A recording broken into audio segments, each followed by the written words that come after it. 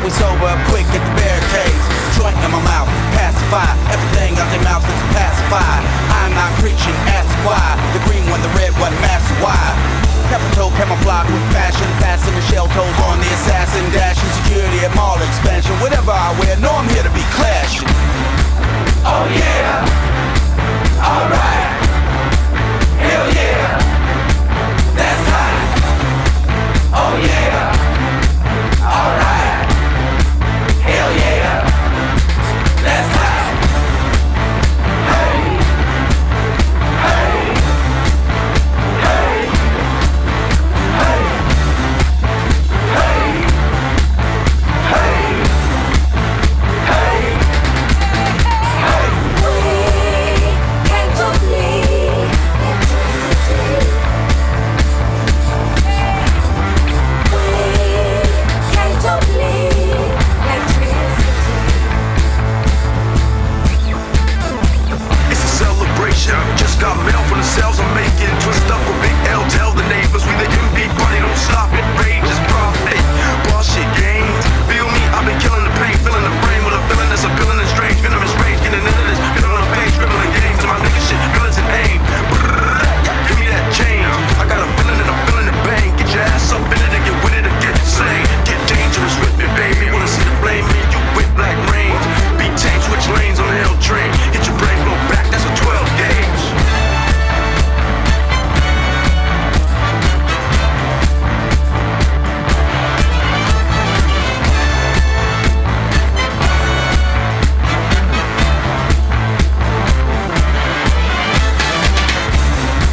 Oh yeah, alright, hell yeah, that's hot. Oh yeah, alright, hell yeah, that's hot. Hey, hey, hey, hey, hey, hey, hey, hey.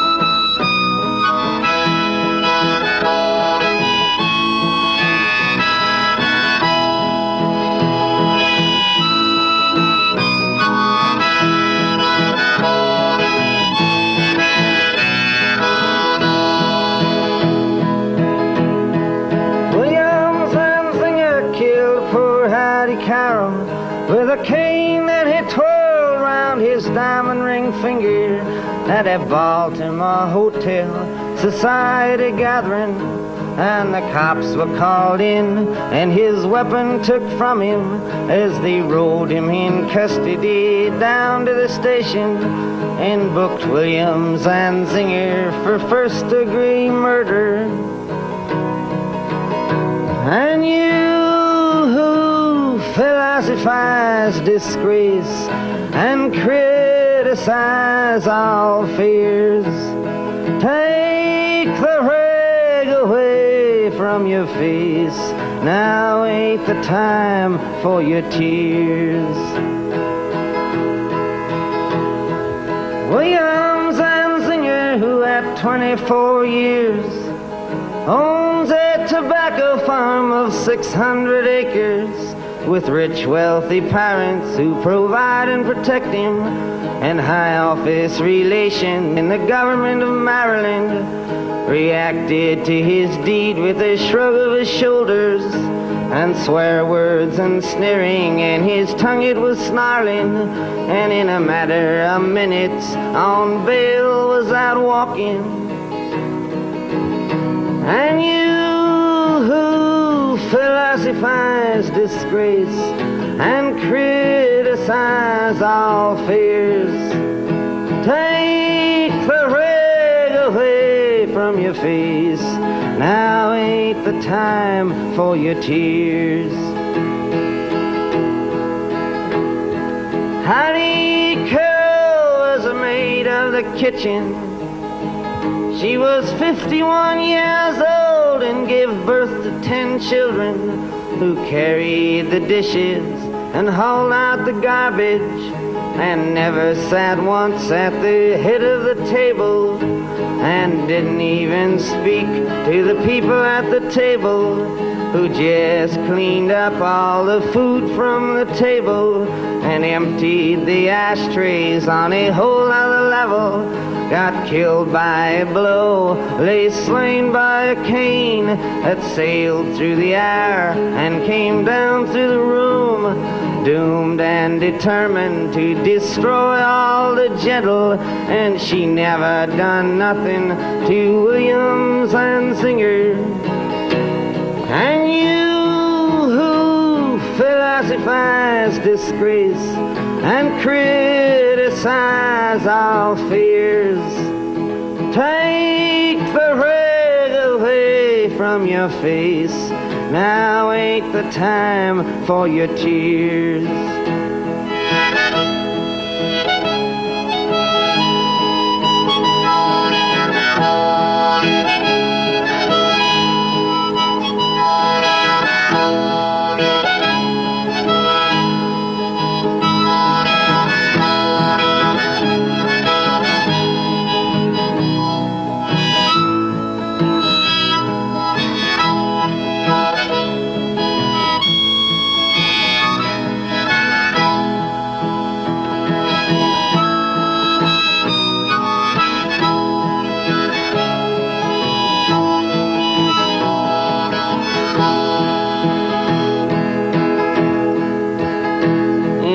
Courtroom of honor, the judge pounded his gavel to show that all's equal and that the courts are on the level and that the strings in the books ain't pulled and persuaded and that even the nobles get properly handled once that the cops have chased after and caught 'em, and that the ladder of law has no top and no bottom.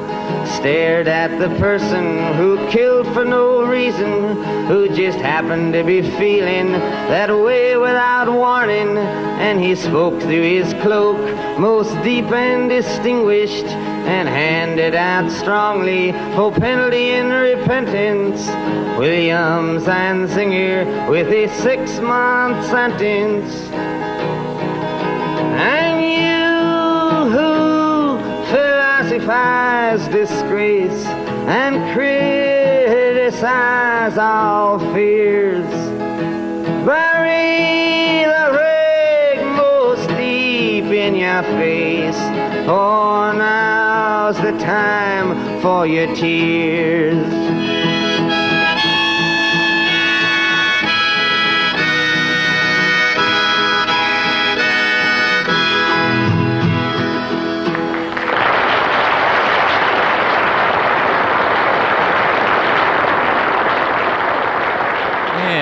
Welcome to the Weekly Review with Roman. Today it's Friday, July 20th, 2018. Thank you so much for listening in. We are broadcasting live from Mutiny Radio here in the Mission District in San Francisco. We're here on Ohlone land. And thank you, everyone, for listening in to the show, whether you're listening in live or listening in the future.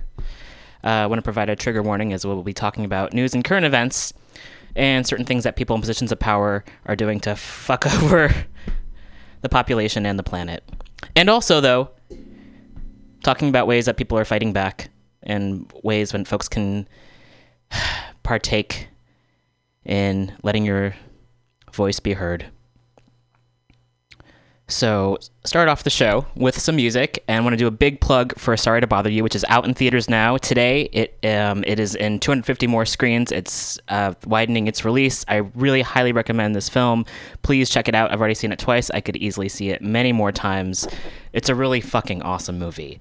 And if you know me personally, I have a very high threshold as to media that I will consume. So it says a lot. And it's just an incredible film. I can't speak highly about it enough.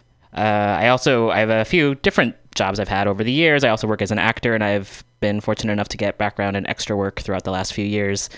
And I was really grateful to get work in Sorry to Bother You. And it's a thing in that, okay, I've gotten work in some other films, TV shows, commercials, things here and there. And usually I'm grateful to get it, and I often look at it as a job. And I don't usually say, hey, watch this thing. This is the opposite of that. This is a film that's so fucking good, and I'm feel fortunate to even be like a small part of.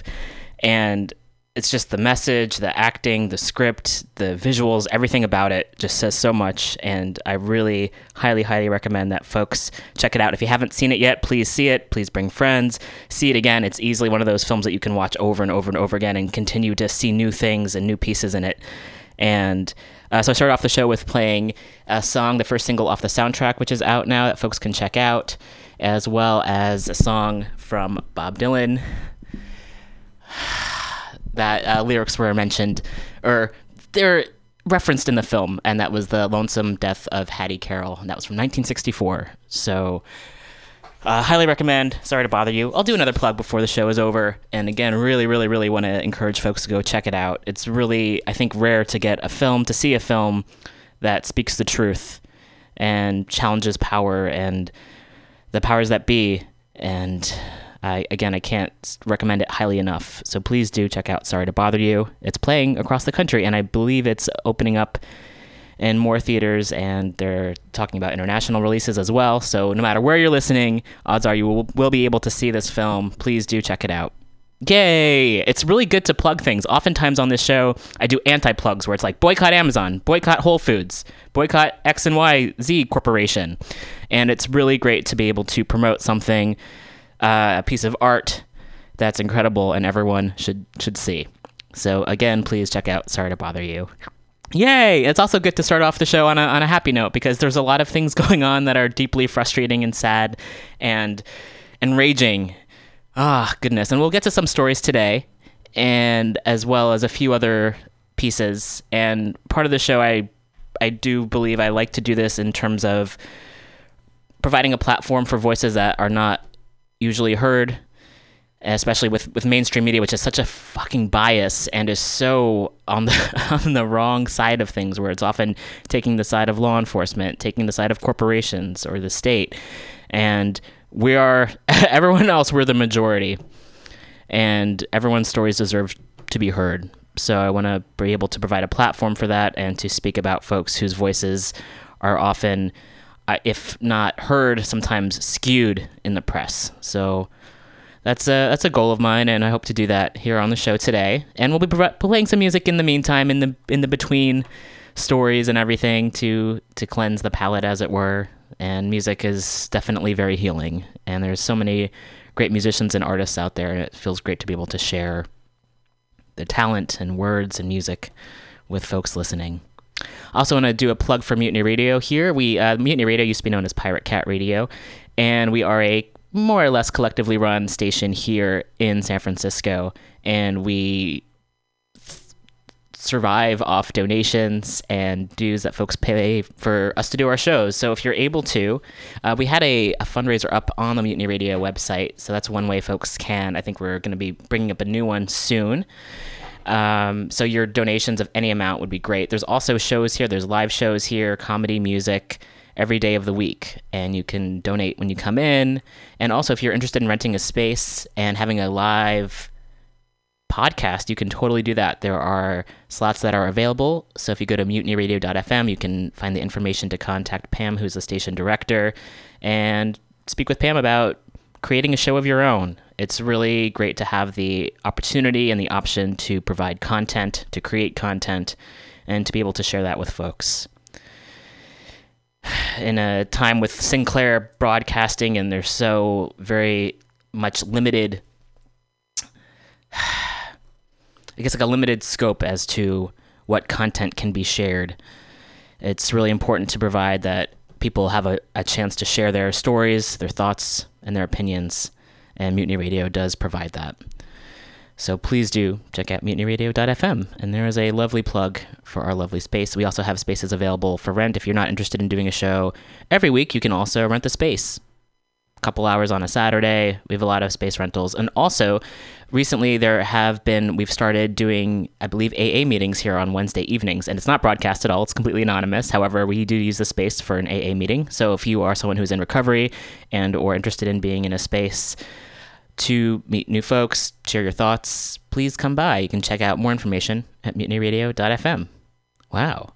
I very rarely do plugs on the show, and sometimes it feels pretty good. I guess when we're advertising and speaking about things that deserve to be shared, feels pretty good. I oftentimes start off the show with a rant.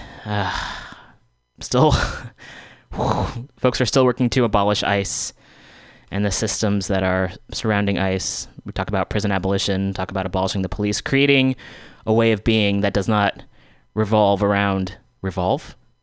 Yeah. Revolve.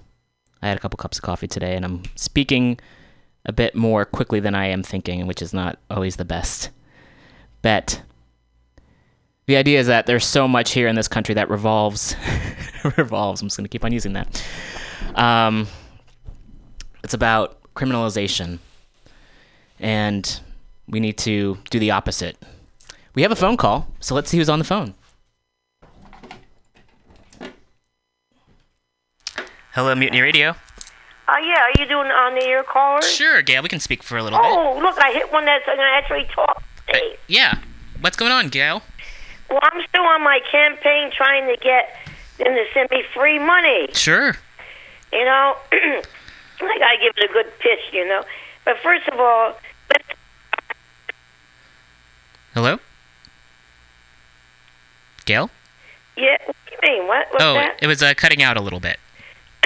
Excuse, can you hear me now? Yeah. No. A Russian president. You don't think so?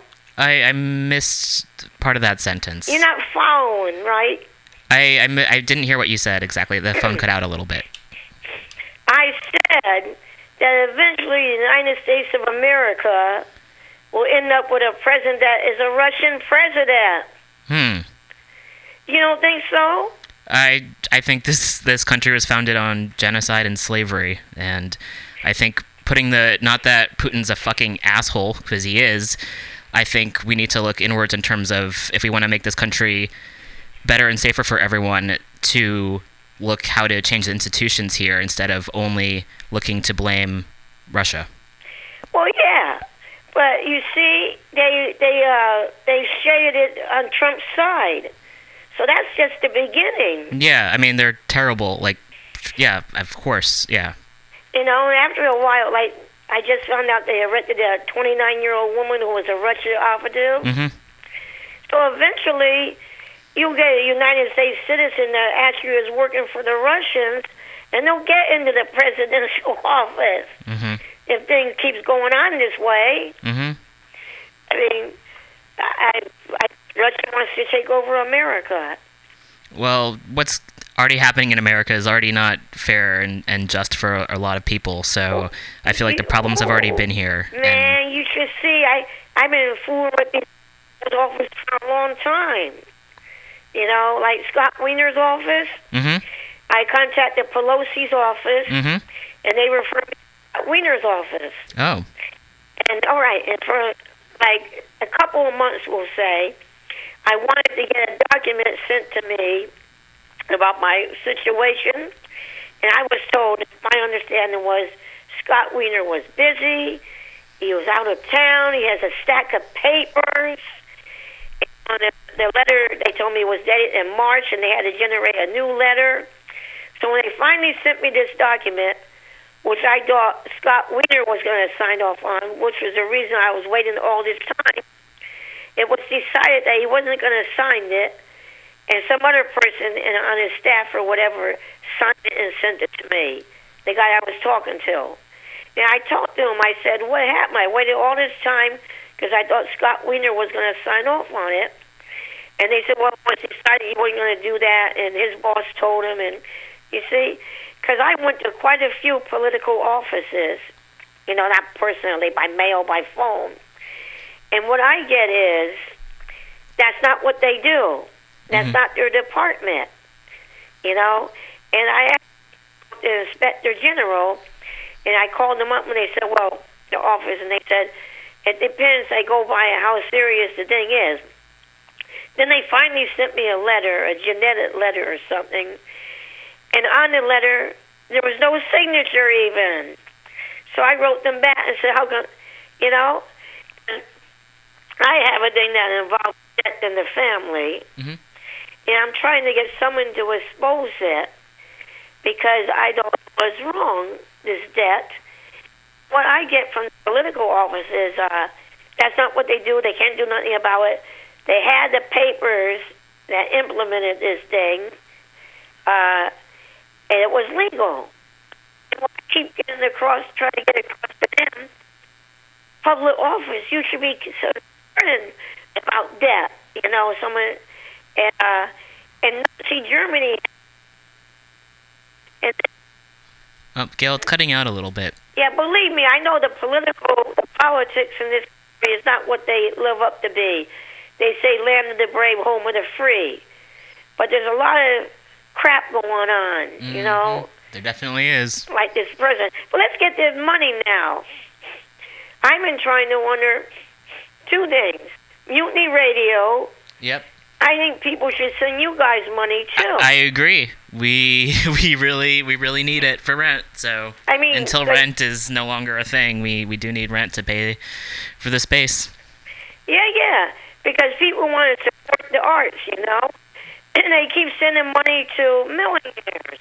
Yeah. Like they go to baseball games and basketball, and those are millions running around. Of course, you get entertainment. Multi-millionaires and entertainment. So if you want to really support entertainment, for the underdog. Now let me get to my little thing. Sure. My thing is I'm trying to get people to say, there's a lot of money floating around. Get some of the Gail, it's cutting out a little bit. Oh. So we might have to go pretty soon, but if you'd like to I just gotta talk fast. a brief plug, instead sure. of getting hooked by the IRS scam or get catfished by some other asshole, love, we're gonna spend life together, send me money, and all these things, or the guy who wants a $54 million jet. Yeah. You send money to an old arthritic lady, that's Gail, me, at P.O. Box 7200076, Cisco, California, 94172. Send your money and don't commit suicide. Things are going to get better. Send the money to me. Okay. Why not? All right. There's a lot of money floating out there. Don't send it to people that already got a lot of money. Yeah, I agree. Send some to me. Absolutely. Send some to Mutiny Radio. Indeed. Support the arts. All right, bye. Thanks, Gail. Have a good day. All right. Thanks to Sweet Gail. Gail is our most frequent caller on the show, perhaps at the station as well. Thank you, Gail, so much for calling in. And our phone lines are open here. If you have anything you'd like to share, phone number is 415-550-0511. Got a lot of stories to get to. And so we're going to start off with one here that is from The Cut. And this came out on July 19th. And this was written by Cameron Evans. And it's 11 strippers on being criminalized for doing their jobs. So we do like to share the voices of sex workers here on the show. And this is an article that came out recently. So wanting to provide some context for what folks have been going through and are currently going through. On July 11th, Stormy Daniels was arrested for allegedly fondling, and fondling is in quotation marks, and allowing undercover cops to touch her breasts while on stage at a strip club in Columbus, Ohio. Daniels was accused of breaking an Ohio law that prohibits quote-unquote nude or semi-nude adult dancers from touching patrons under any circumstances, and vice versa, unless they are immediate family members. Interesting. Daniels' arrest sparked outrage and even some speculation that her arrest was politically motivated. But what happened to her is commonplace. It's something women who work in strip clubs deal with on a regular basis. Many states have laws that strictly regulate dancers' behavior in ways dancers say criminalize them arbitrarily, violate their right to freedom of expression, and leave them vulnerable to harassment from law enforcement. The laws vary from state to state, but many require dancers to cover their nipples and stand 6 feet away from customers and ban them from working nude in clubs that sell alcohol. To understand how this impacts dancers, we spoke with 11 women with a range of experiences from New Orleans, where it's illegal for dancers to touch even their own breasts or buttocks; Detroit, where it's illegal for dancers to give lap dances with any physical contact; and Columbus, where Daniels was arrested. And here's what they had to say. On the awful experience of being ticketed, Ashley, who's a dancer in Columbus, says that she was cited twice in the last year with the same charges and has been forced to wait tables. She says, and I'll be reading this in first person so I can read it directly from the article.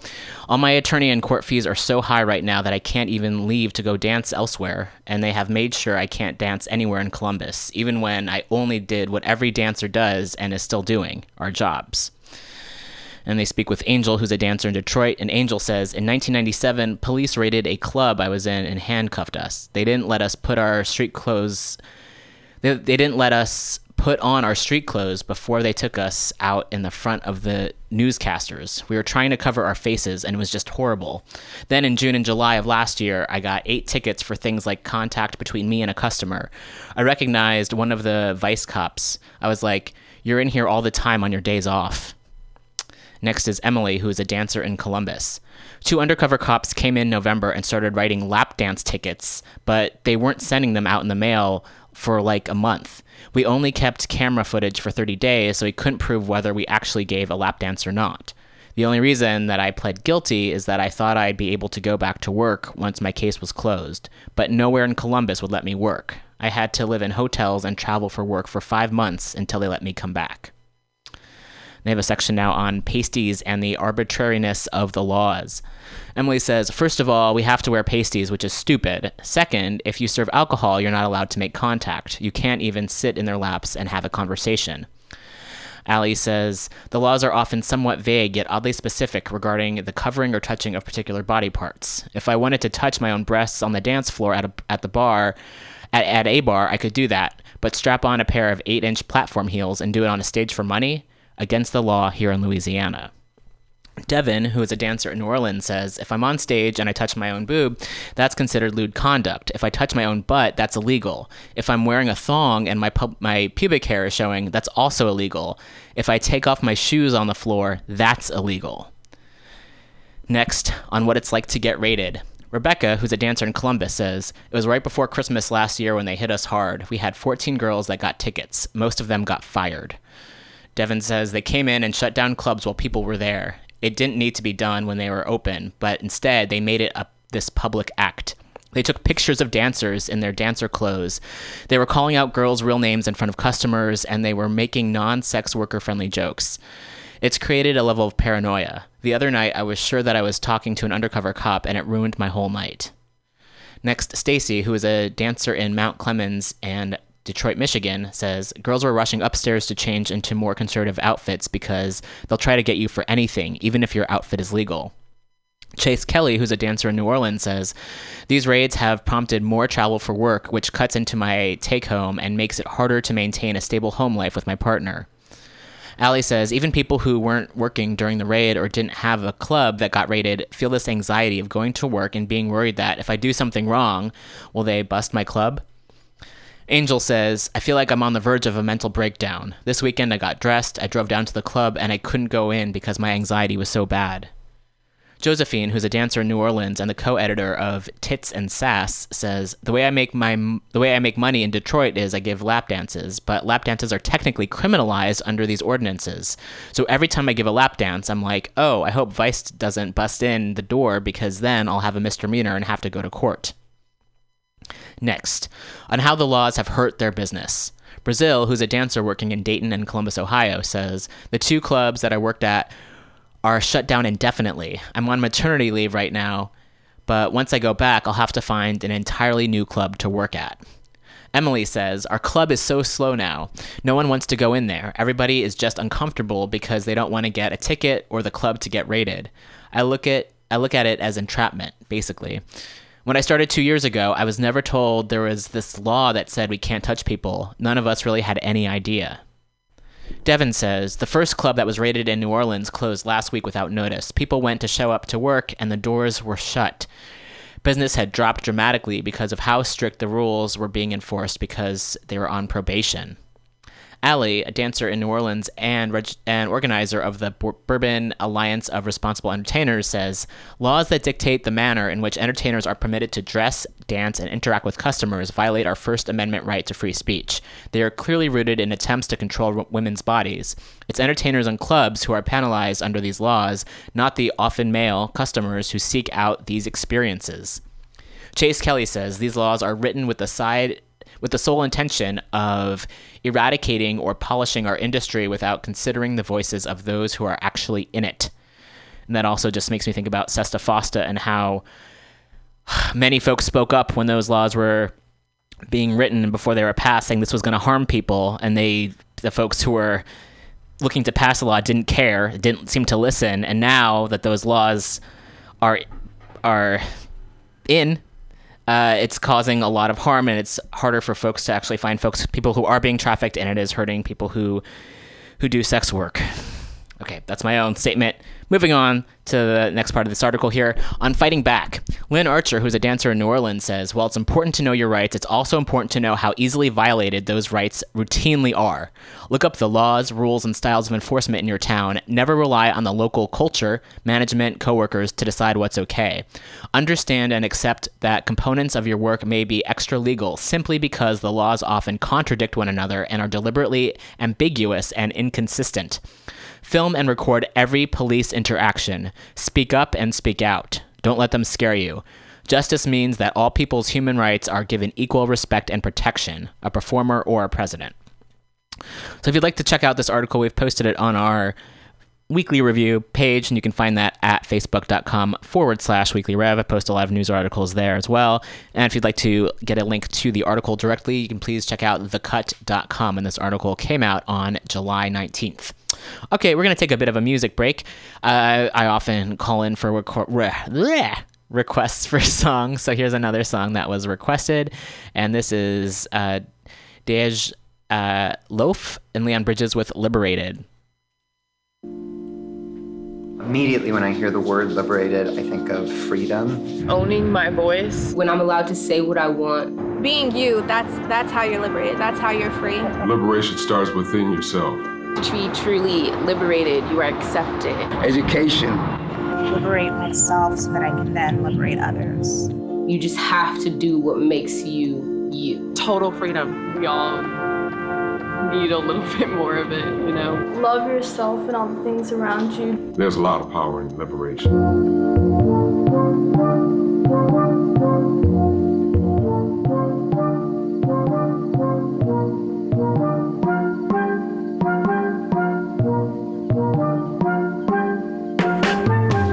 For the girls that don't need no makeup when they wake up. For the ones who rockin' lace fronts, you know, I ain't gon' say nothing. Hashtag me, you're single.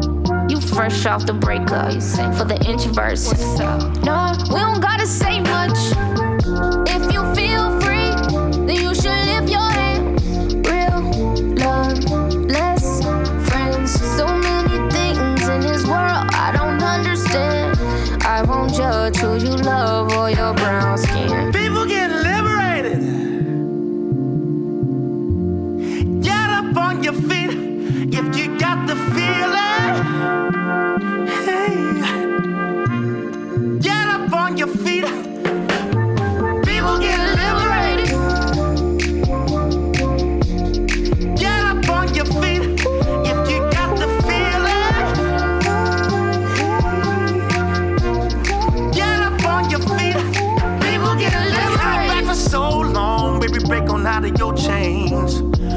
have to aim to please or be a certain way.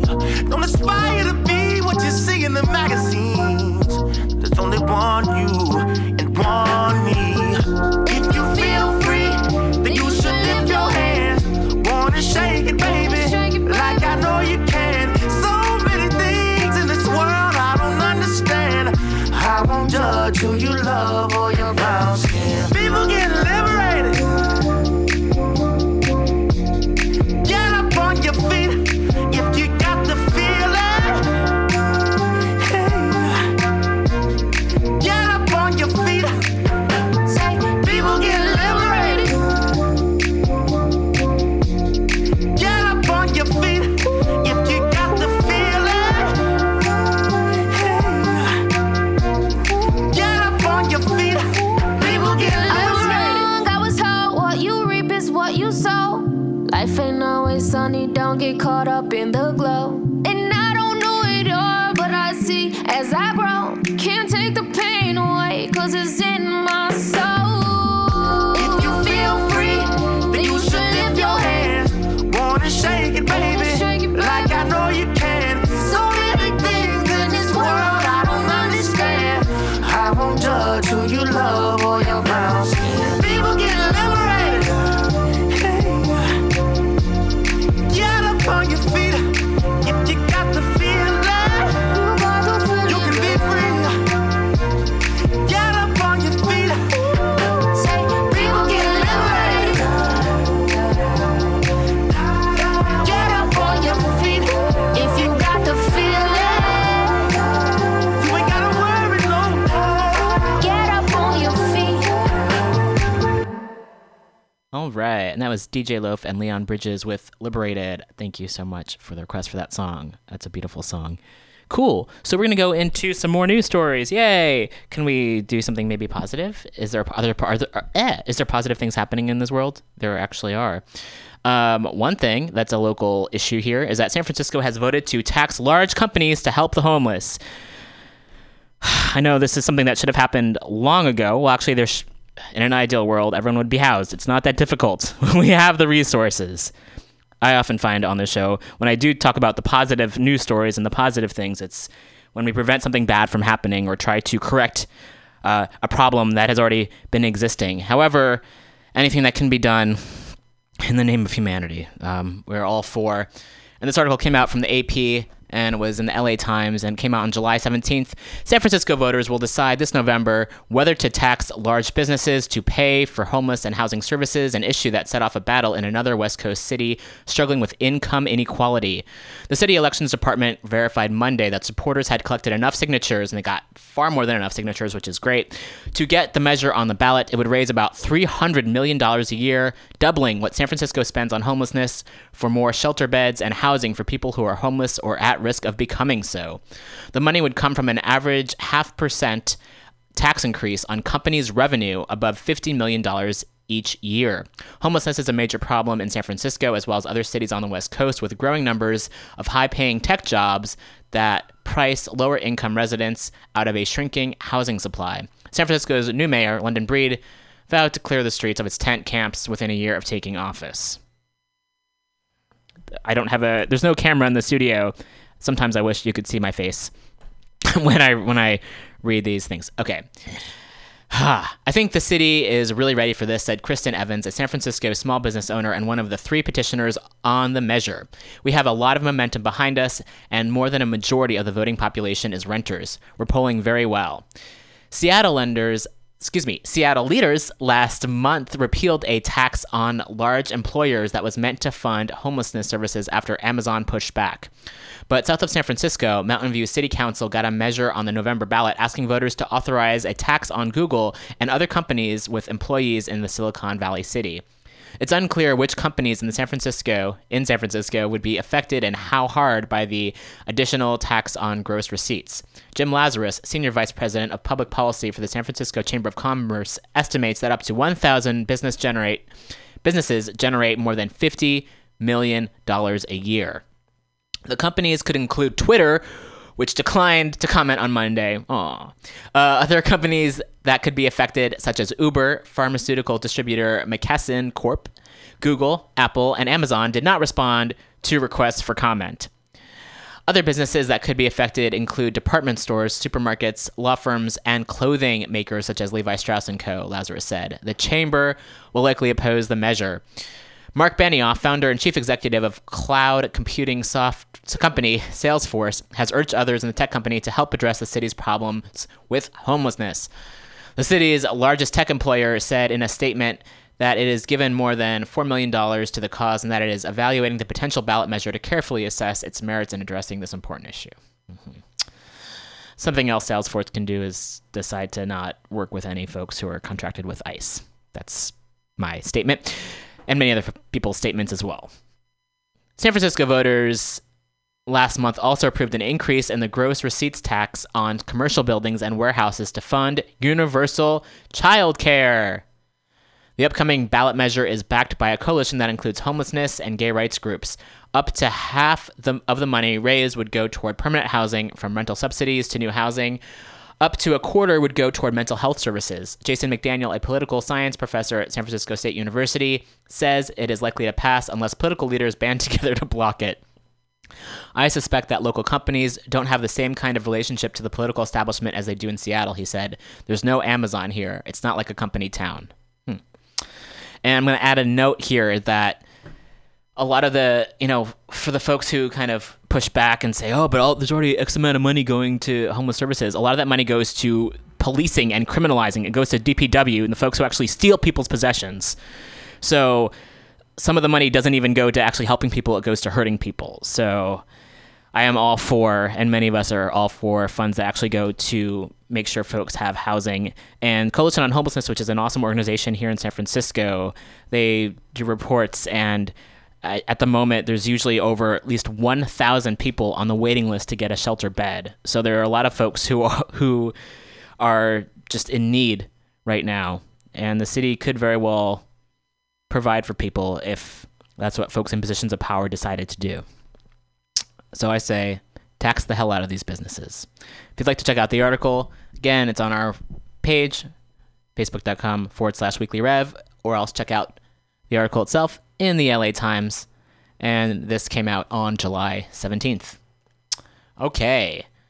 Got a few more stories for you. I am debating whether or not to take another break, and I think I might just do that. Rest my voice a little bit, play some tunes, play some music here. I'm going to play a song here by The Coup. Really awesome song called The Guillotine. Excuse me. And we'll be back after this. That was not it. I'm gonna check things out here. All right, here we go. Enjoy.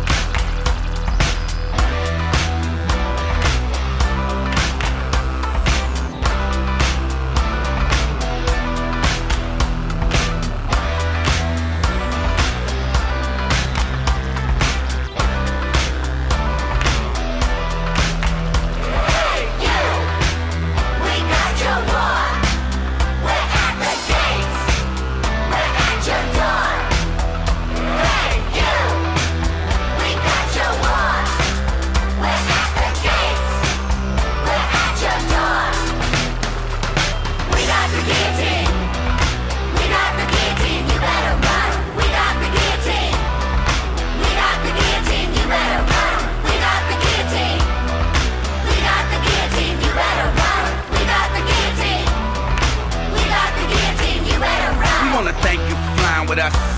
We know you could've stayed home, just cried and cussed mail. Your guns go off if it's time to bust mail. They tanks have time to rust. They got the armies turning bullets into gold. They got the hookers turning tricks into cold.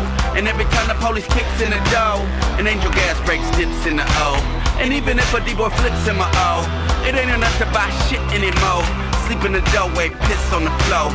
Look in the sky, wait for missiles to show. It's finna blow, cause they got the TV, we got the truth. They own the judges and we got the proof. We got hella people, they got helicopters, they got the bombs, and we got the guillotine. We got the guillotine, you better run. We got the guillotine. We got the guillotine, you better run. We got the guillotine. We got the guillotine, you better run. We got the guillotine. We got the guillotine, you better run. Talk about it, I show. Be about it, I know. Talk about it, I show. Be about it, I know. I just spit the dope lines, I don't snort them. Tell the boss to call police to escort them. You don't ride out them lines, you just quote them. Get offline, plug into this modem. No, you can't outvote them, the rules are still golden. On the jewels we holdin', if we guardin' our scrotum. If you press the ear to the turf that is stolen, you can hear the sound of limitations exploding. Please, sir, may we have another portion? We're children of the beast that dodge the abortion. Neck placed firm between the floor and the portion. When shut your shit down, don't call it extortion. Caution, we're coming for your head. So call the feds and get files to shred. Every textbook read said bring you the bread, but guess what, we got you instead. We got the guillotine. We got the guillotine, you better run. We got the guillotine. We got the guillotine, you better run. We got the guillotine. We got the guillotine, you better run. We got the guillotine. We got the guillotine.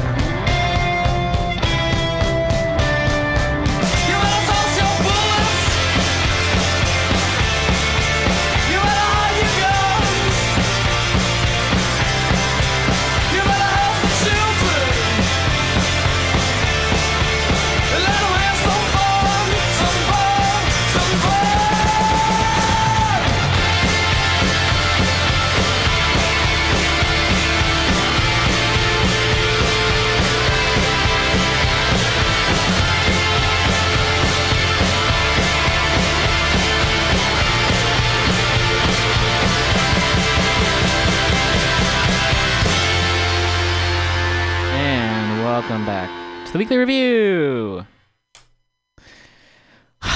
That was the Orwells and the name of the song.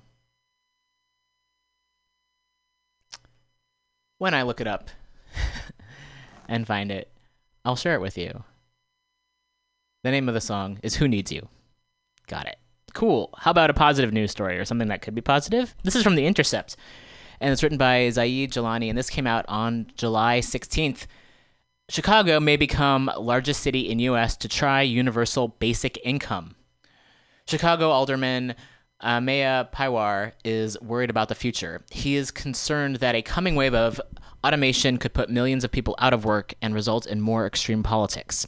Pointing to investments in autonomous vehicles by companies like Tesla, Amazon, and Uber, Pawar observed that long-haul trucking jobs, historically a source of middle-class employment, may become obsolete. More people out of work means more political polarization, says Pawar. We have to start talking about race and class and geography, but also start talking about the future of work as it relates to automation. All of this stuff is intertwined. Before leaving the race after being outspent by two billionaire candidates, Pawar campaigned for the Illinois Democratic Party's nomination for governor. One of the themes of his candidacy was that politicians were scapegoating various racial or ethnic groups for their constituents' material problems. You know, the British pit Hindus and Muslims against one another, Pawar told The Intercept at the time. Drawing on his Indian American heritage, pit people against one another based on class and geography. Cast, this is no different. Chicago versus downstate, downstate versus Chicago, black, white, brown against one another, all poor people fighting over scraps. Pawar now believes that a wave of mass automation will only compound this problem. From a race and class perspective, just know that 66% of long-haul truck drivers are middle-aged white men, he observed. So if you put them out of work without any investment in new jobs or in a social support system so they can transition from their job to another job, these race and class and geographical divides are going to grow. Pawar thinks that one way to battle racial resentment is to address the economic precarity that politicians have used to stoke it. He has decided to endorse the universal basic income, an idea that has been picking up steam across the world. The UBI is based on a simple premise. People don't have enough money to provide for their essential needs, so why not just give them more? UBI schemes entail giving a standard cash grant to everyone, regardless of need. Traditionally, the U.S. has addressed poverty by delivering in-kind goods. For instance, the Supplemental Nutrition Assistance Program, formerly known as the Food Stamp Program, issues electronic cards that can be used to purchase certain types of food.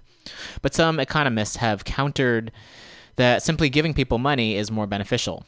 Research shows that cash transfer programs are more efficient overall as they sidestep the administrative costs of distributing in-kind goods. The theory is that people know their own needs and can allocate money more effectively than the government. Moreover, the hope is that because UBI is a universal initiative, it will avoid some of the stigma associated with need-based programs, which have historically been criticized as handouts to the quote-unquote undeserving poor. Pawar recently introduced a pilot for a UBI program in Chicago. Under his program, $500 a month would be delivered to 1,000 Chicago families, no strings attached. Additionally, the proposal would modify the Earned Income Tax Credit program for the same 1,000 families, so they'd receive payments on a monthly basis instead of at the end of the year, a process known as smoothing that enables families to integrate the tax credit into their monthly budgets. The proposal also leaves room for the creation of a Chicago-specific EITC program. Pawar has convinced the majority of Chicago lawmakers to co-sponsor the plan, and he is hoping that the Chicago City Council will soon work with the mayor to implement it. Nearly 70% of Americans don't have $1,000 in the bank for an emergency, Pawar told The Intercept. UBI could be an incredible benefit for people who are working and have a tough time making ends meet or putting food on the table at the end of the month. It's time to start thinking about direct cash transfers to people so that they can start making plans about how they're going to get by. Simply giving people money so they can cover their expenses seems like a radical idea. I disagree. Especially in America, where individualism and personal responsibility are considered chief virtues, and the notion of getting something for nothing is scorned. I'm just sighing due to that line of thought. But, and if we're talking about people who get something for nothing, look at all these CEOs. Anyway, onwards. Onwards with the article. But there's an easy rejoinder, at least to those skeptics who doubt UBI because they think the money will be squandered on non-essential goods. UBI-style direct cash transfers have been implemented elsewhere, and they work. One of the most effective anti-poverty programs in the 21st century is Brazil's Programa Bolsa Familia. Deborah Wetzel, a senior staffer at the World Bank, called the program a quiet revolution, noting that PBF has been key to help Brazil more than halve its extreme poverty from 9.7 to 4.3% of the population. Moreover, the program also helped to shrink income inequality by about 15%, says Wetzel. One study by the Inter-American Development Bank noted that the program cost about 0.5% of the gross domestic product of Brazil, but was credited with reducing the infant mortality rate caused by undernourishment and diarrhea by more than 50%. PBF is not a universal program, as payments go only to Brazilians living below a certain wage threshold. In 2013, about 1/4 of Brazilians received this benefit. Another key difference is that unlike PBF, which requires that children of recipient families attend school and regularly visit the doctor, UBI is unconditional. But PBF is a useful model for UBI, as both are direct cash transfer programs. The best domestic example of UBI can be found in Alaska. Since 1976, Alaska's state government has maintained the Alaska Permanent Fund, which invests in financial assets like public and private equities, real estate, and infrastructure to generate revenues for the state government. The fund, which is also fed by residuals on oil from public lands, then issues a check every year to every resident of Alaska. In 2017, that payment amounted to $1,100.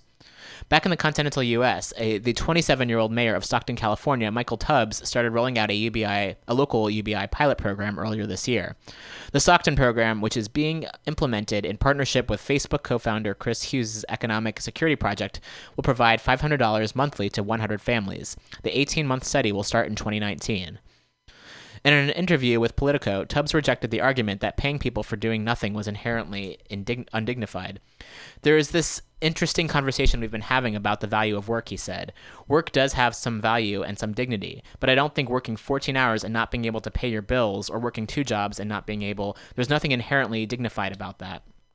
If Puar's program is implemented by Mayor Rahm Emanuel, Chicago would be the largest city in America to experiment with UBI. Matt Brunig, the founder of the People's Policy Project and a UBI advocate, is skeptical that a municipality can run a successful UBI because cities tend to have limited capacity to collect revenue. However, he does think that the pilot project has merit. This looks like a UBI pilot program, which is a good idea, just to study its effects and produce data that can help guide other UBI efforts, he told The Intercept. Our hope that I know will be born out of this pilot is that it will show that when we smooth out the EITC and we provide a monthly basic income to 1,000 families, that they will be able to plan for expenses. They will make decisions about savings. They can make decisions about investing. They could make decisions about how they could deal with a financial emergency, just like all families do, Puar told us. And once implemented, we'll be able to hopefully scale it. To the alderman, the question is not so much whether the country can afford to implement UBI, so much as to whether it can afford not to. My response to Amazon and Tesla and Ford and Uber, we need to start having a conversation about automation and a regulatory framework so that if jobs simply go away, what are we going to do with the workforce? If those companies are reticent to pay their fair share in taxes and still want tax incentives and at the same time automate jobs, what do you think is going to happen, Puar asked. These divisions are going to grow, and in many ways, we're sitting on a powder keg. So the article was updated on July 17th, 2018, and you can find it again at The Intercept. I'm in a musical mood today, so we're going to play another song, and then I'll get to some more news stories. And thanks again so much for listening. You're listening to Mutiny Radio. There are shows here every day of the week, and so please do check out our schedule if you go to mutinyradio.fm. We've got comedy, we've got music, politics, talk radio, lots of different shows. Cool. We'll be back in a little bit.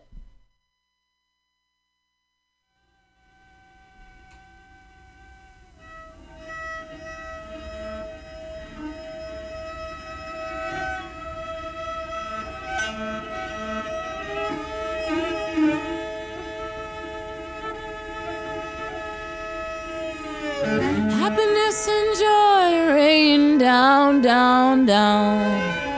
Happiness and joy rain down, down, down. Happiness and joy rain down. Happiness and joy rain down, down, down. I have practiced magic and I've watched it work. It has been decided that I am a conjurer. I am a conjurer. I am a conjurer. Protection goes before me. Protection is all around. Protection stands beside me, for this is sacred ground. Speak good things into being. Abundance all around. Happiness and joy rain down, down, down. Happiness and joy rain down, down, down. I have practiced magic and I've watched it work. It has been decided that I am a conjurer. I am a conjurer. I am a conjurer. Speak good things into being. Abundance is all around. Happiness and joy rain down, down. I have practiced magic and I've watched it work. It has been decided that I am a conjurer. I am a conjurer. I am a conjurer. I am a conjurer. Protection goes before me. Protection is all around. Protection stands beside me, for this is sacred ground. Speak good things into being. Abundance is all around. Happiness and joy rain down, down. Happiness and joy rain. Happiness and joy rain. Happiness and joy rain. Happiness and joy rain. Happiness and joy rain down, down. Happiness and joy rain down. All right, and welcome back. That was Monica McIntyre with Conjurer off the album Morning to the Moonlight. Coming up, ways that folks can fight back and assist. And I also am very much wanting to offer love and gratitude and solidarity to the folks who are doing direct action to prevent ICE from doing what they're doing. Ooh, there's an unintended sound effect there from the microphone stand. So there's lots of ways to take action and a lot of ways to support folks who are. And I want to remind folks that I know there's some folks who are just only intent on voting, and a reminder that there's a lot of other ways to take action. And no matter what you're capable of, no matter what your abilities are, there are so many different ways to participate. You can get the word out. You can have conversations with people. If you have capital, you can share it. Again, commit to direct action. Support the folks doing direct action. Create art. Create a new way of being. There are so many ways to participate and to create the world that we all deserve to live in. So wanting to add that perspective out there for folks, and I understand there's a lot to feel hopeless about and cynical, and to understand that there are many of us out there, so many people out there who are working to create an ideal, equitable, and just world. And there are so many different ways to do that.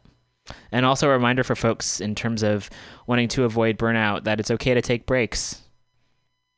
It doesn't mean you're giving up if you're taking some time to rest. You can take some time to rest and to heal, and then to come back when you're ready. So wanting to offer encouragement for folks, no matter wherever you're at, to do that. Deep breath in, deep breath out. Okay, next up. This is a long article, so we're going to get to it.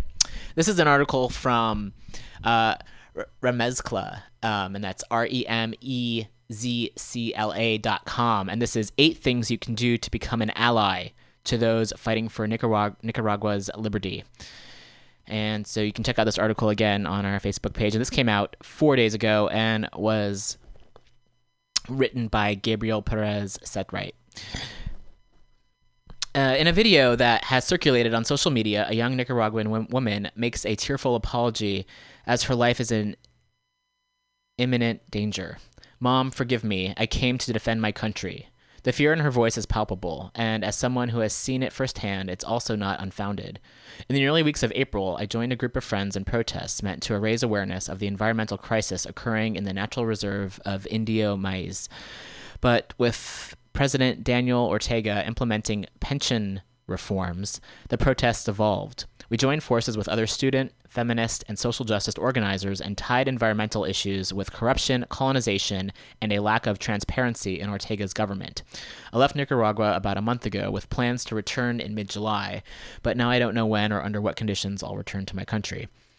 Up to that point, I formed part of several on-the-ground communities, networks, and committees organizing safe houses, transporting medical supplies and food, documenting protests, setting up refugee networks in Costa Rica for refugees, and supporting the students that had occupied universities. As a young queer organizer in Managua, I could identify with the other folks who joined the fight. We had similar visions and hopes of a feminist, inclusive, anti-capitalist future for Nicaragua. For us, the protests were our best opportunity to expose and confront a crooked, neoliberal, and authoritarian government that has concentrated power and wealth for an elite few at the expense of systematically marginalizing rural women, indigenous communities, and working-class students. When I realized I could no longer continue my job as a bilingual interpreter and lecturer in Nicaraguan history, U.S. mission groups and students suspended trips to Nicaragua. I flew to Los Angeles for a short-term work opportunity, hoping to return with a bit of extra cash and ready to resume the fight. But during the month of June, the crisis only worsened. Human rights groups estimate that more than 350 murders at the hands of the Orteguista police, which has espoused nationwide insecurity. I started to grow accustomed to learning that my friends were moving out of the country indefinitely, some to Spain and others to the United States. My support network in Nicaragua no longer exists and is too dangerous to continue my work as a young organizer in the pro-government neighborhood where I reside. I've chosen to remain in the United States under self-imposed exile. I have the privilege of having family and friends in the United States who can help me, while several thousands expose themselves to danger as they take to the streets to protest for a better future for Nicaragua. I write from the safety of my new home. But as I settle into this unexpected life, I am now left with one question. How can we support the liberation of Nicaraguans from the United States? Whether you're unfamiliar with Nicaragua and its history, a Nicaraguan who, like me, this is the author of the piece, who has sought refuge in the United States, or you land somewhere in between, here are 8 things you can do to become an ally to the land of lakes and volcanoes. 1. Learn about the United States' interventionism across Latin America. For more than 100 years, the United States government has overthrown democratically elected presidents and installed dictatorships in its place in order to extract resources and politically control the territory at all costs.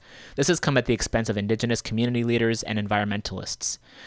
It's a lot to brush up on, but knowing more about Efrain Rios Montt, Fulgencio Batista in Cuba, Anastasio Somoza Debayle in Nicaragua, and Augusto Pinochet in Chile will help you understand how the U.S. has supported violent dictatorships. If you're feeling overwhelmed, a good place to start is the School of Americas, a U.S.-based combat training school for Latin American soldiers.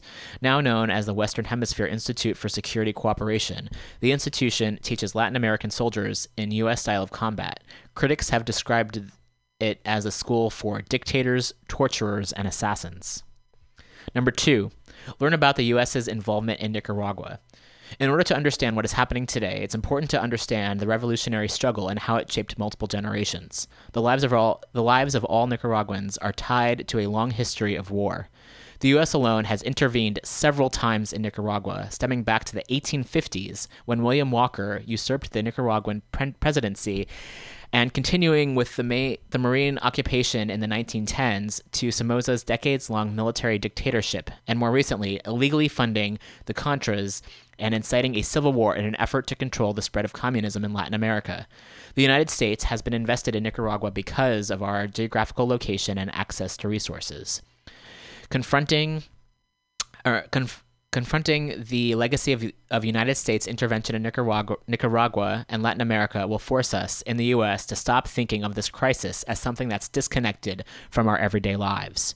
Number 3, read up on what's happening in Nicaragua right now. Protests and attacks are taking place all over the country, and because it's changing and moving so quickly, it's important to read up as much as possible. Here are some sources in both English and Spanish, and they have links in the article, including Protest Nicaragua, La Prensa, El Nuevo Diario, Managua Furioso, which is an independent youth-run blog, Articulo 66, an independent news outlet, Radio Corporación 100% Noticias New, which is NIU, a youth-oriented culture site, and Confidencial, which is a political analysis media. And in this article on Remezcla, they have links to these sites. Number 4, visibilize Nicaraguan stories and narratives. To be an ally, you must prioritize the voices of those affected. Share news and updates about the situation in Nicaragua. Start a conversation with your friends and families. When trying to decide what kind of stories to share, make sure you stay away from one-dimensional pieces that chalk up socialism as the root cause for Nicaragua's issues. Instead, look to feminist, decolonial, and anti-capitalist critiques of Ortega's government. Number 5, read and study about Latin American resistance movements. These movements have inspired around the world. Particularly, you should study the resistance of indigenous groups, environmentalists, feminists, leaders in the labor movement, and artists. This is where we turn to for ways to organize ourselves, and you should too. 6, organize in your community. This is general advice, but in the case of Nicaragua, you can show solidarity for the country by getting together and protesting the government or raising money for those fighting back in the Central American country. There's power in organizing locally. 7, prevent the United States' intervention in Nicaragua. This weekend, many pled with Marco Rubio to help Nicaragua, but people like him and many other U.S. politicians do not have Nicaragua's best interests at heart. Grassroots organizers are hesitant to call on the United States given the current administration in power and the country's past of imposing its agenda on other nations. As such, we should respect the wishes of people on the ground who have a keen understanding of what they're fighting for and what the country's future looks like. On the flip side, if the U.S. does interfere, it's important to put pressure on the Trump administration to stay away. Often, when the U.S. sanctions other countries, it ends up targeting the people and not the government. And 8, offer financial support. An easy and effective way to support local families and organizers is through financial contributions. This is extremely helpful because Nicaragua is one of the poorest countries in the hemisphere, so international finance support goes a long way.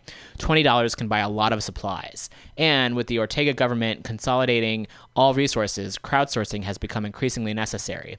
Here are 3 trustworthy GoFundMe accounts managed by amazing people, and they have the sites here.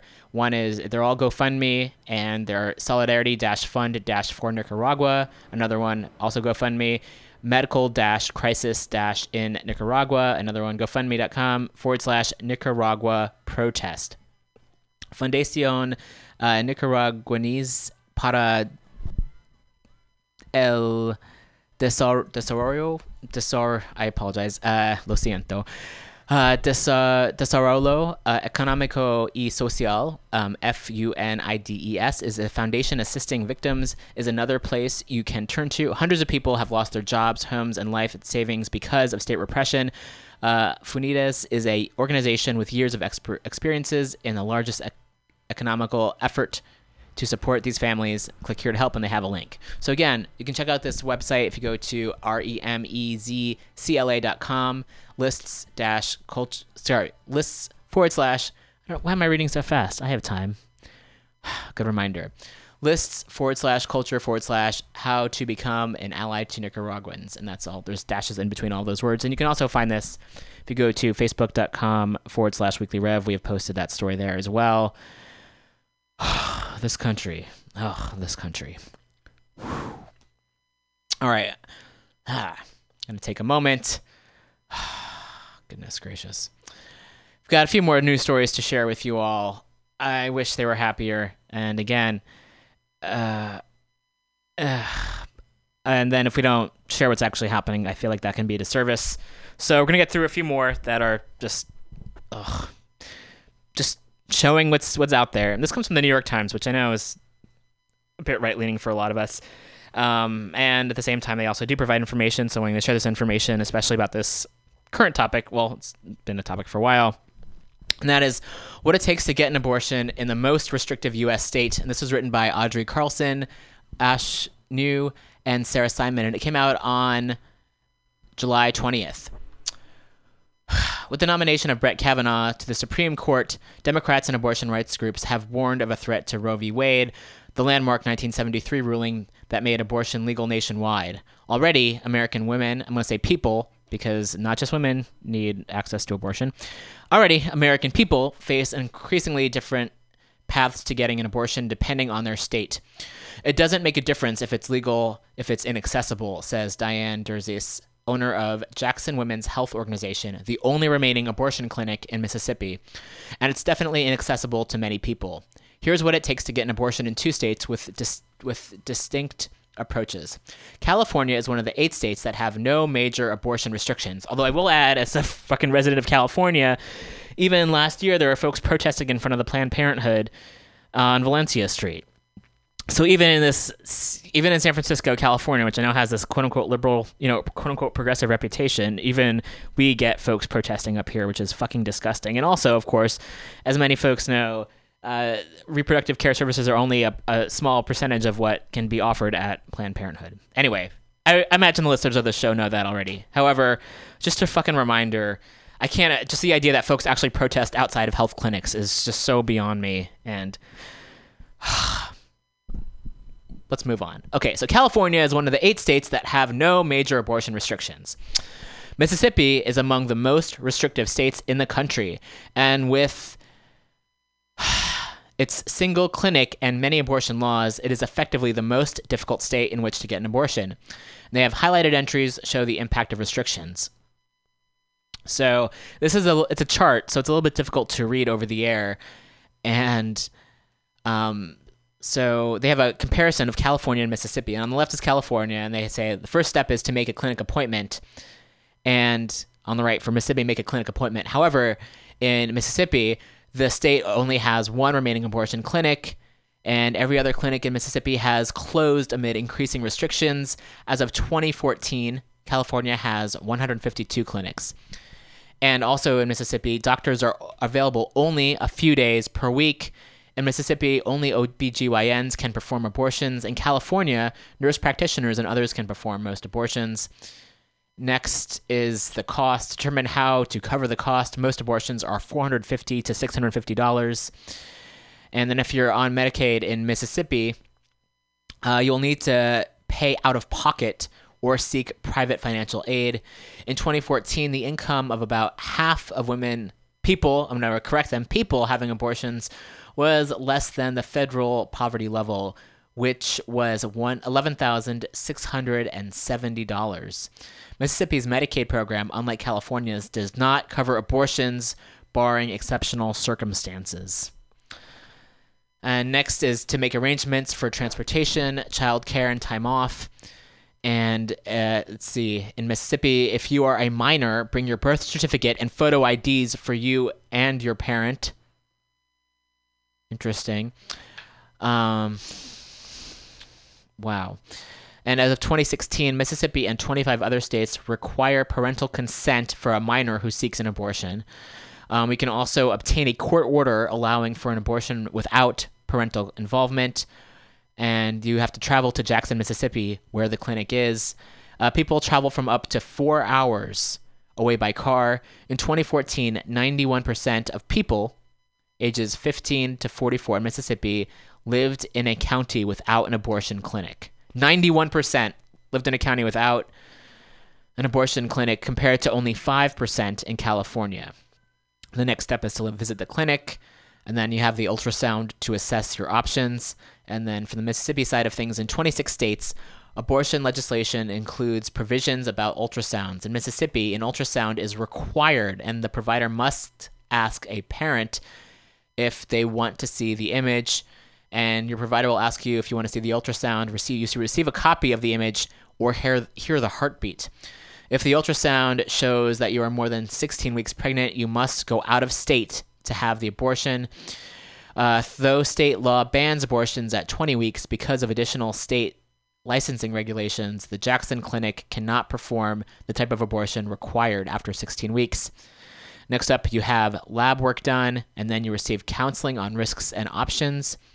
In Mississippi, doctors are required to state an association between abortion and breast cancer, a link that is unfounded. I just spit, just so folks know how angry I'm getting here. A link that is unfounded according to the American College of Obstetricians and Gynecologists, and you receive additional state mandated information, which is actually misinformation in Mississippi, from your doctor on risks and options. Next, you sign a medical consent form, and if you're a minor, your parent must be present and sign the consent form. 27 states, including Mississippi, require that a person weighs 18, and they use the word woman here, and I understand that this is the idea, but it's about quote-unquote women's bodies, and I also, again, want to say that it's not just women who need abortions and reproductive services. There are trans men, there are men who need these services as well, so I want to use inclusive language here to recognize that there are men here who need these services as well. Okay, so 27 states, including Mississippi, require that people wait 18 to 72 hours after receiving counseling before having an abortion. Signing the form begins a 24-hour waiting period before the abortion can be performed. And it usually takes people much longer, sometimes several weeks, to return to the clinic because of provider availability and their own schedules. If a person cannot return before the 16-week limit, they will need to go out of state for the procedure, and they need to make a second appointment for another day and leave the clinic. Then they need to make arrangements for transportation, childcare, and time off again. Then they need to return to the clinic, and if you are a minor, your parent must accompany you again, and then you get an abortion. So if you're able to look at this article on the New York Times, they have these charts, and a lot of the information I read was specifically for Mississippi, and these are things that do not have to happen if you live in California. Anti-abortion groups have pushed for more restrictions. Why? Sometimes I yell. I'm going to yell. I'm going to do it away from the microphone just to yell. Feel free to yell with me. We'll all yell in unison. I'm actually going to turn down the microphone, make sure I don't hear it in anyone's ears. Okay, that's better. Turn down the mic, I yelled. There's a lot to yell about. There's a lot to be fucking angry about. It's so fucking ridiculous. Okay. Continuing on, anti-abortion groups have pushed for more restrictions. Ingrid Duran, director of state legislation for the National Right to Life. Whose fucking life? Because people... Okay. It's 1:24. I'm getting angry. This person, I don't know. Oh, gosh, they're so fucking terrible. Okay. I'm going to finish the paragraph. Said the restrictions like requiring providers to ask people if they want to see ultrasound images can change their minds about getting abortions. Research suggests that seeing an ultrasound does not affect decision-making for the 85% of people who are already certain that they want to get an abortion, but that it may for the small share of people who are undecided. That might be the one thing between... Ew, I'm not even going to quote this asshole. That's how it goes. This is an uncensored show. However, I'm going to censor people who believe they have a right to other people's bodies and lie about it. This spring, Mississippi banned nearly all abortion after 15 weeks. Jackson Women's Health swiftly sued, challenging the ban, which was blocked the next day. The lawsuit also addressed other state restrictions that, according to Ms. Durzis, the owner of the clinic, have made abortions increasingly inaccessible to people in Mississippi. It sounds like I'm talking about another country, and in a lot of ways, that's what it's like, Ms. Durzis said. So again, when there's a meme that I saw very recently, I'm gonna just I know it's difficult to describe an image. However, I felt it was really right on, and it deals with a lot of the frustrations that many folks are feeling. And I don't know what it's from because I'm not as into the pop culture, or maybe I'm into some pop culture, but I'm kind of late to the party in a lot of respects as far as certain pop culture memes or images that are made into memes, and it's the person with glasses who's looking at a butterfly, and then there's the three. So the person is labeled as liberals, and then the butterfly, looking at the butterfly, and it's systemic oppression this country was founded on, and not the title, but the wording at the bottom is this because of the 2016 election?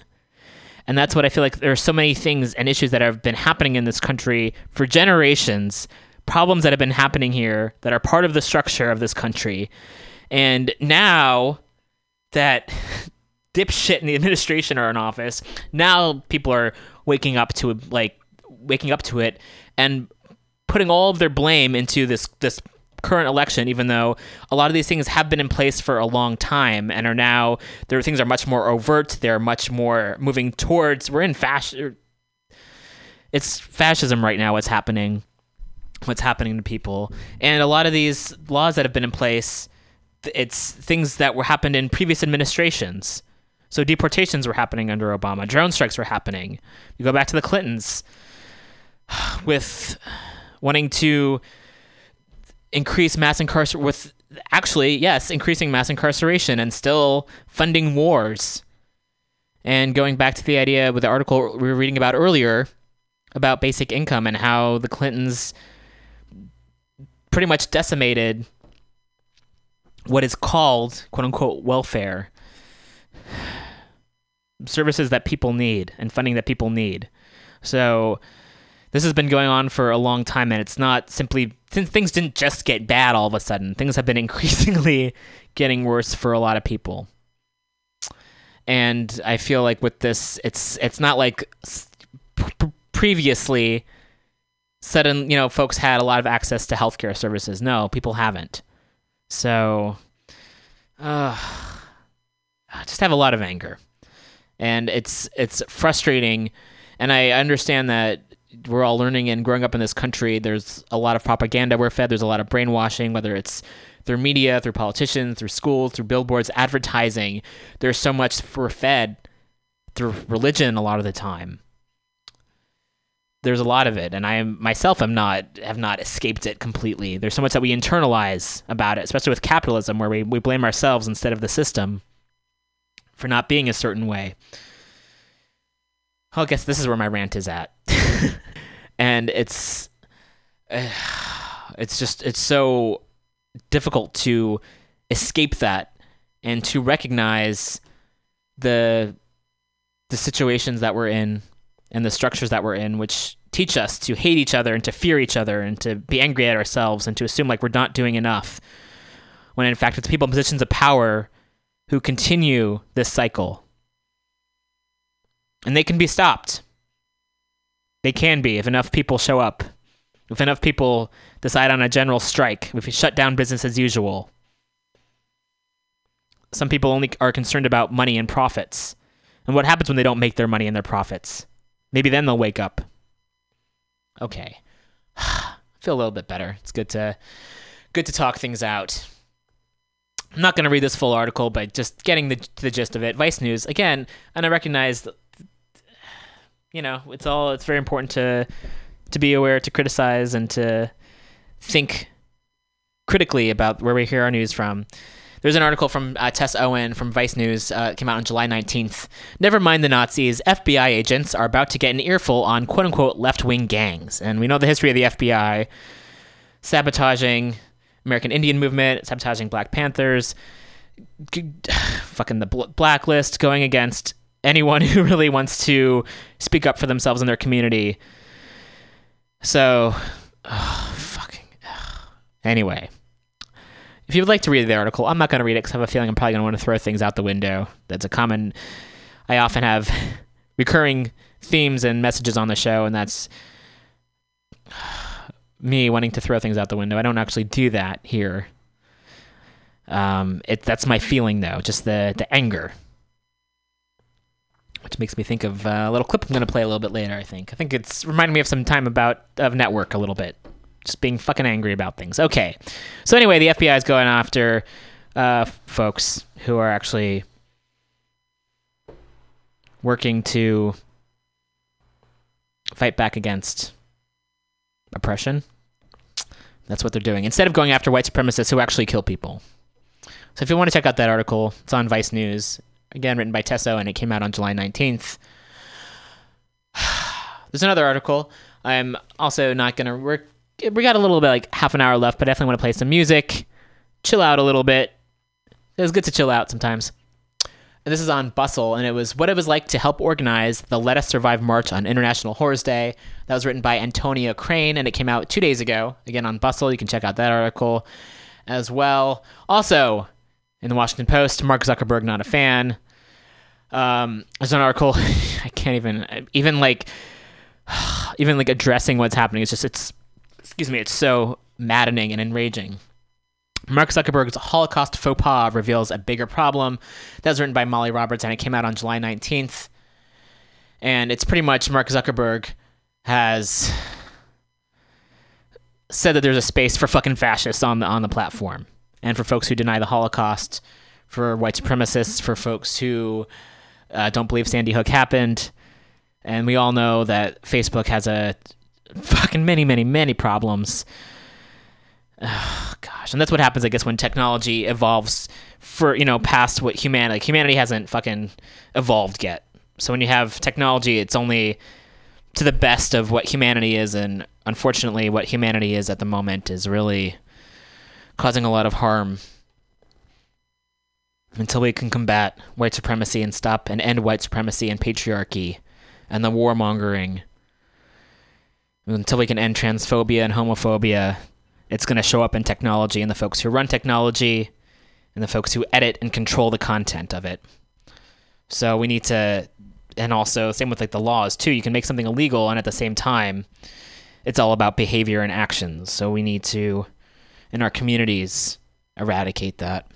And then maybe it'll show up in the technology and the platforms and social media that we use. I fucking hate... I'm going to take a break. I'm going to get through a couple things, and then I'm just going to get through it. Again, I don't want to read these fucking horrible news stories, because I'd rather live in a world where these things aren't happening, and at the same time, not mentioning it seems like a denial. So Keisha Wells, trigger warning. I know I already mentioned one at the beginning of the program and another one. Keisha Wells of Cleveland is the 14th trans person killed in 2018, and there's an article, pghlesbian.com. And just hours after writing about Kathalina Christina James's homicide in Jacksonville, Florida, comes word of another sister whose life was taken. 58-year-old Keisha Wells of Cleveland was found dead on Detroit Avenue in Cleveland early on the morning of Sunday, June 24th. And then it's another thing when women are murdered who happen to be trans, they are dead named, and they're even in their death, they're not treated with respect. And so a lot of the news outlets don't even report accurately on their death. Keisha was known as Pokey and much beloved by friends and family. She's experienced a lot of personal loss recently, including the sudden deaths of her mother and brother, as well as her sister lapsing into a coma. That's a lot to endure. Keisha's best friend of 4 decades, Sheila Jones, shared how much she loved dressing well. She always loved the most expensive high heels and stilettos, the hats, and her expensive sunglasses, Jones said. She was the nicest person ever, but she was a tough cookie, and she wouldn't back down from anyone. No arrests have been made, and she's the 7th person to be killed in Cleveland in the last 6 days. No photograph of Keisha is yet available, and the author is in touch with trans activists in Cleveland to get more information. Rest in power, Keisha. You walked with grace and humor, even under great duress. You deserve dignity in your death, and we will do everything possible to seek justice in your name. And there's a list here that the author has curated of trans people killed in 2018 so far.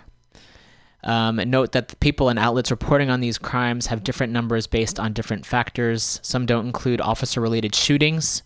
Others don't include non-trans, gender non-conforming individuals, while others include any violent death, including death by suicide. And the most important thing that unites us all is that we want the violence to stop. We need to keep asking, where is the outrage? During 2017, we lost at least 25 trans neighbors. May 2018 be more merciful. Sadly, we are on track to meet or exceed the previous year. So I'll read some of the names and then we'll have a moment of silence. 1, Crystalie Steele Nudslian from Massachusetts, was January 6th, 42 years old. Number 2, Vicky Gutierrez in Los Angeles on January 9th, 33 years old. Tanya Kita Harvey from Buffalo, February 6th, was 35 years old. 4, Celine Walker in Jacksonville, Florida, February 4th, 36 years old. Number 5 is Felicia Mitchell, Cleveland, February 23rd, 46 years old. 6 is Zakaria Fry from Stanley, New Mexico, February 19th, 28 years old. 7, Amia Ture Berryman from Baton Rouge, March 26th, 28 years old. Number 8 is Sasha Wall from Chesterfield, South Carolina, April 1st, 29 years old. 9 is Carla Patricia Pavone Flores, Dallas, May 9th, 26 years old. 10, Nino Fortson in Atlanta, May 13th, 36 years old. 11, Gigi Pierce from Portland, May 21st, 28 years old. Number 12, Antasha English in Jacksonville, June 1st, 38 years old. 13, Catalina Christina James, Jacksonville, June 24th, 24 years old. 14, Keisha Walls, Cleveland, June 24th, 58 years old. And I'd like to add another name. Recently in San Francisco, there was a young trans man named Dane. So I'm adding Dane's name to the list and provide a moment of silence and rest in power.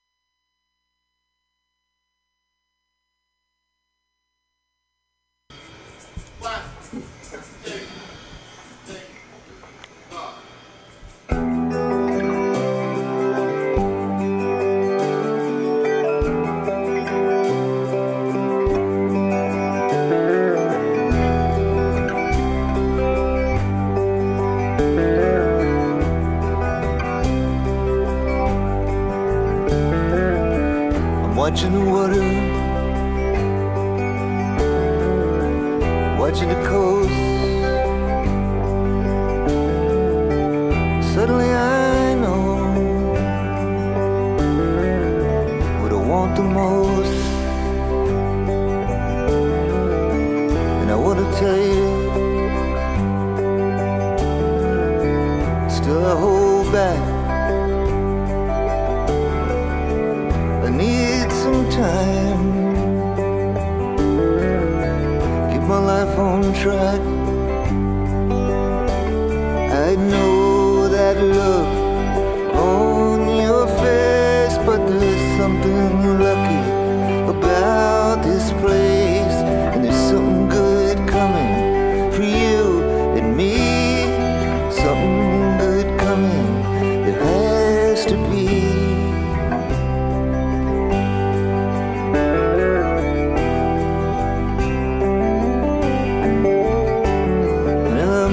About mama and about the kids and the way we live and the things we did. As she never had a chance, never caught a break, and how we pay for our big mistakes. I know so well the look on your face, and there's something lucky about this place. There's something good coming just over the hill. Something good coming, I know it will.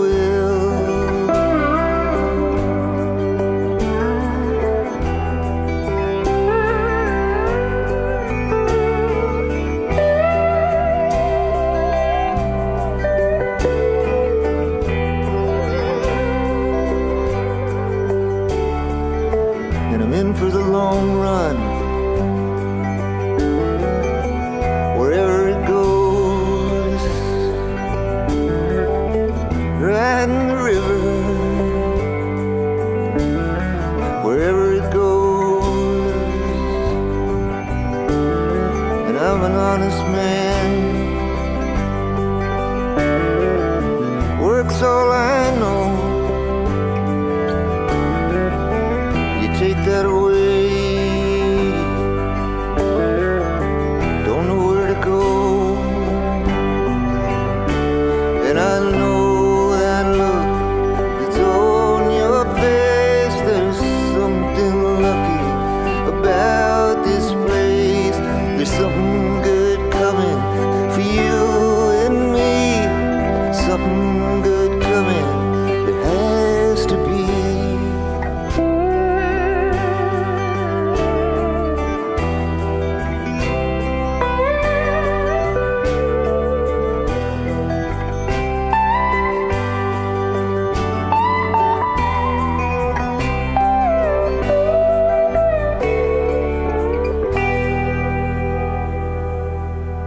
All right. So we're coming to the end of the program. I'm going to end a little bit early. There's lots more stories to get to. Police being fucking awful. And seems to be a theme every day, every week. Anyway, thank you all so much for listening. This has been The Weekly Review. And we'll be off possibly next week. We might have a person sitting in for the show. There's no Common Thread Collective this week, but folks will be back with Women's Magazine and Common Thread Collective at Mutiny Radio next week. Again, if you're interested in having a show here at Mutiny Radio, please check out mutinyradio.fm. We got slots available to have a show all of your own. It's very cool.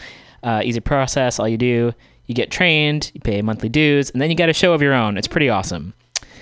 And also, if you're interested in having a show here, you get a live broadcast, you keep some money from the door, you get the recorded, it's good. I'm a bit worn out, to be honest, after this show.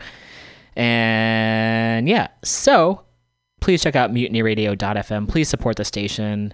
We're one of the few spaces left here in San Francisco where folks can share their work, share their lives with people. So please do come out and support. And if you're interested in having a show here, the more voices we have here, the better. We do more together than any of us can do on our own. And that's quoting good old Diamond Dave here from Mutiny Radio.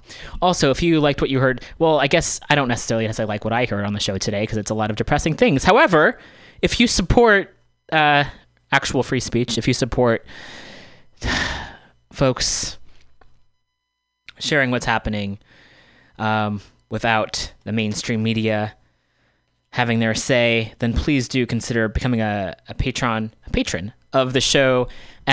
Looking for folks to donate $1 a month or more if possible. Would greatly appreciate it. That's how the show exists. The first $100 we've raised goes directly to renting the space. So please, if you're able to, spread the word, help donate. You can find our Patreon account at patreon.com/weeklyrev. I need to make a new video. Marketing is not really my strong suit. Asking for donations is not something that's easy for me. However, if you're able to donate at all, please do consider doing so. It would mean a lot. Hope everyone has a great week. Continue doing what you're doing. There's so much more I know I recognize I didn't get to, as is the case every week. There's so many more actions taking place and events coming up. Again, please go check out Sorry to Bother You. Please do support the folks who are occupying ICE. Support your local artists and people.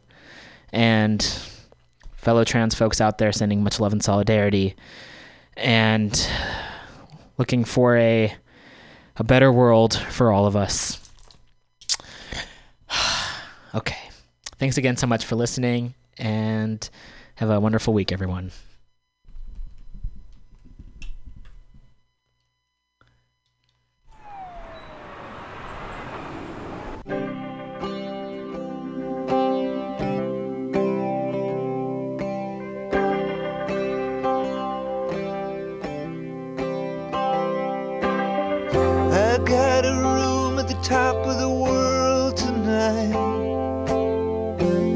I can see everything tonight.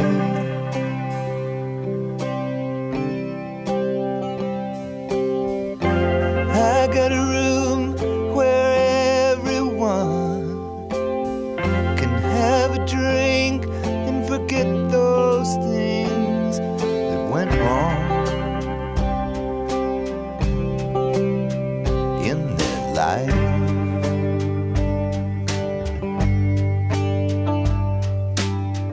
I got a room at the top of the world tonight. I got a room at the top of the world tonight. I got a room at the top of the world tonight, and I ain't coming down. I ain't coming down.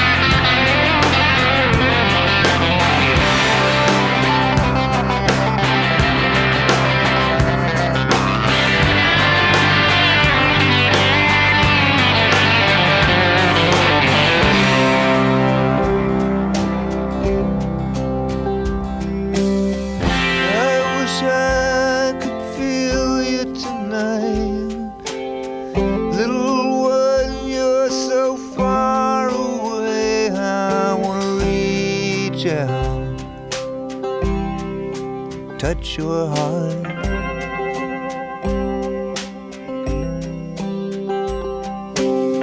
You're like they doing those things on TV.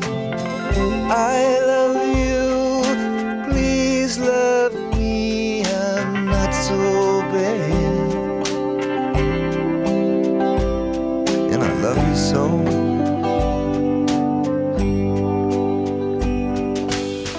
I got a room at the top of the world tonight.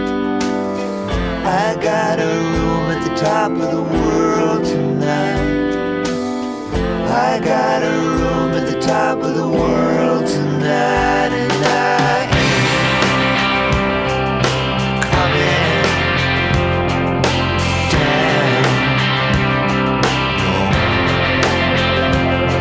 I ain't coming down. I ain't coming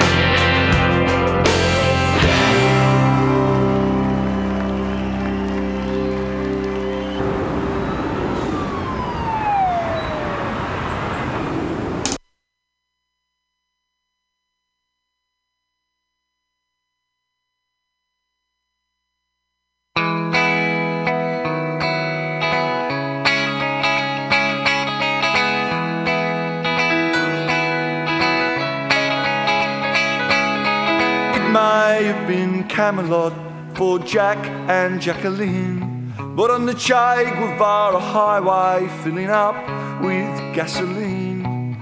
Fidel Castro's brother spies a rich lady who's crying over luxury's disappointment, so he walks over and he's trying to sympathise with her, but he thinks that he should warn her that the third world is just around the corner.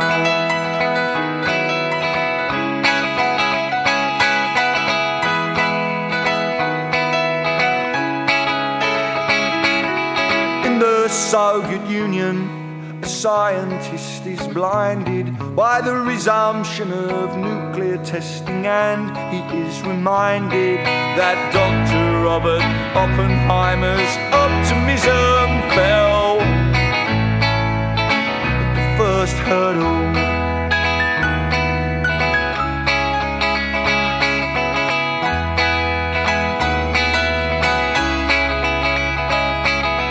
In the cheese pavilion, and the only noise I hear is the sound of someone stacking chairs and mopping up spilled beer, and someone asking questions and basking in the light of the 15 fame-filled minutes of the fanzine writer.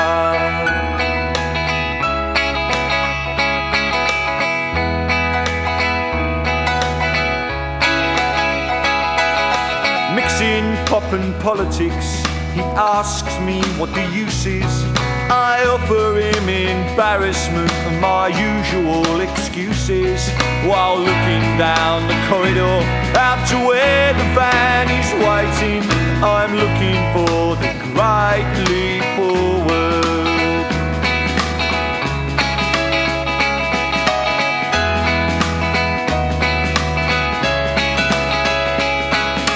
Jumble sales are organised and pamphlets have been posted. Even after closing time, there's still parties to be hosted. You can be active with the activists, or sleeping with the sleepers while you're waiting for the great leap forwards. One leap forwards, two leaps back. Will politics get me to sack? Waiting for the great leap forwards. Well, here comes the future and you can't run from it. You've got a blacklist, I want to be on it. Waiting for the great leap forwards. Oh, it's a mighty long way down rock and roll, from top of the pops to drawing a dough, and you're waiting for the great leap forwards. If no one out there understands, just start your own revolution and cut out the middleman. For the great leap forward.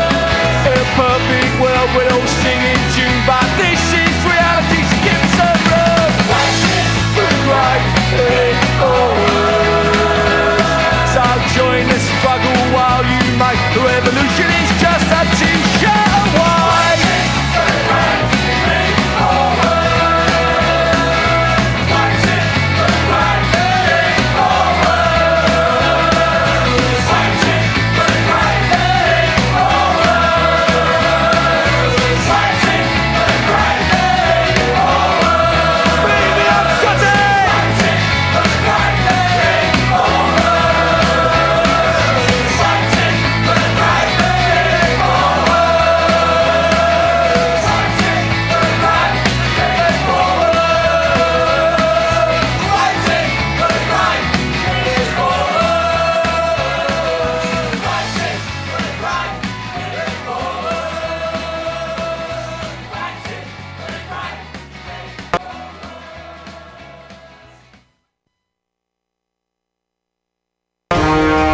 Are you tired of swimming through a sea of podcasts? Are ye on a raft without a paddle? Well, gather around me, sea dogs, and get aboard me pirate ship as we set sail for the seas of MutinyRadio.fm. From there, you can captain your own pirate ship as you sail through over 44 different shows for all of your listening pleasures.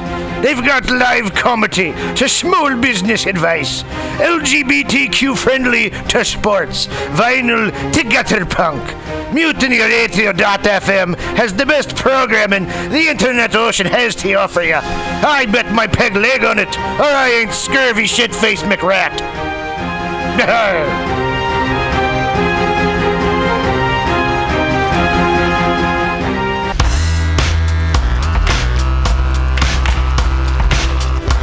Hey everybody, listen to The Weekly Review with Roman every Friday from noon to 2 p.m. This is an unapologetically anti-capitalist program. We interview community organizers, activists, and artists. We talk about ways you can take action right now. So listen in to The Weekly Review every Friday from noon to 2 p.m.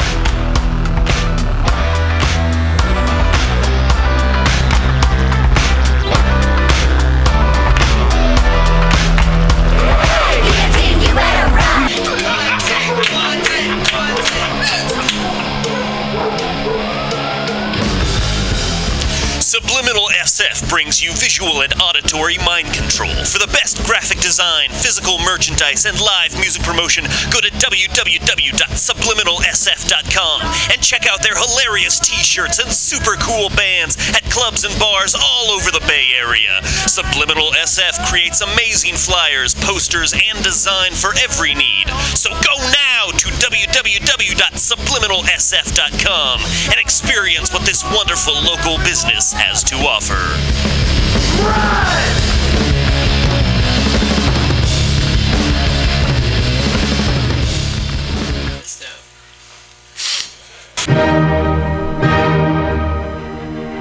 Good evening there, my friends here at MutinyRadio.fm. Chester Cashcock here, and giving you my love and regard as well as movies over there.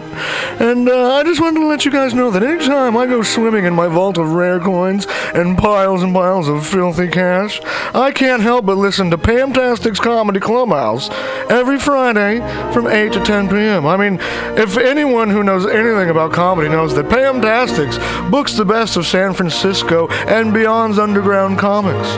It's a great showcase, and they have a fun time at Pamtastic's deep in the Mission District, where you can laugh off your tushy for a mere $5 every Friday to 10 p.m.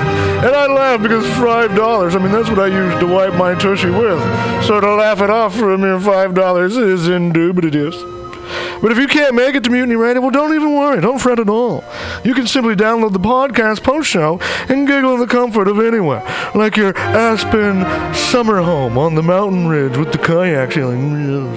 So all you got to do is just go to podcastics.pcrcollective.org/comedy clubhouse, or you can listen live every Friday from 8 to 10 p.m.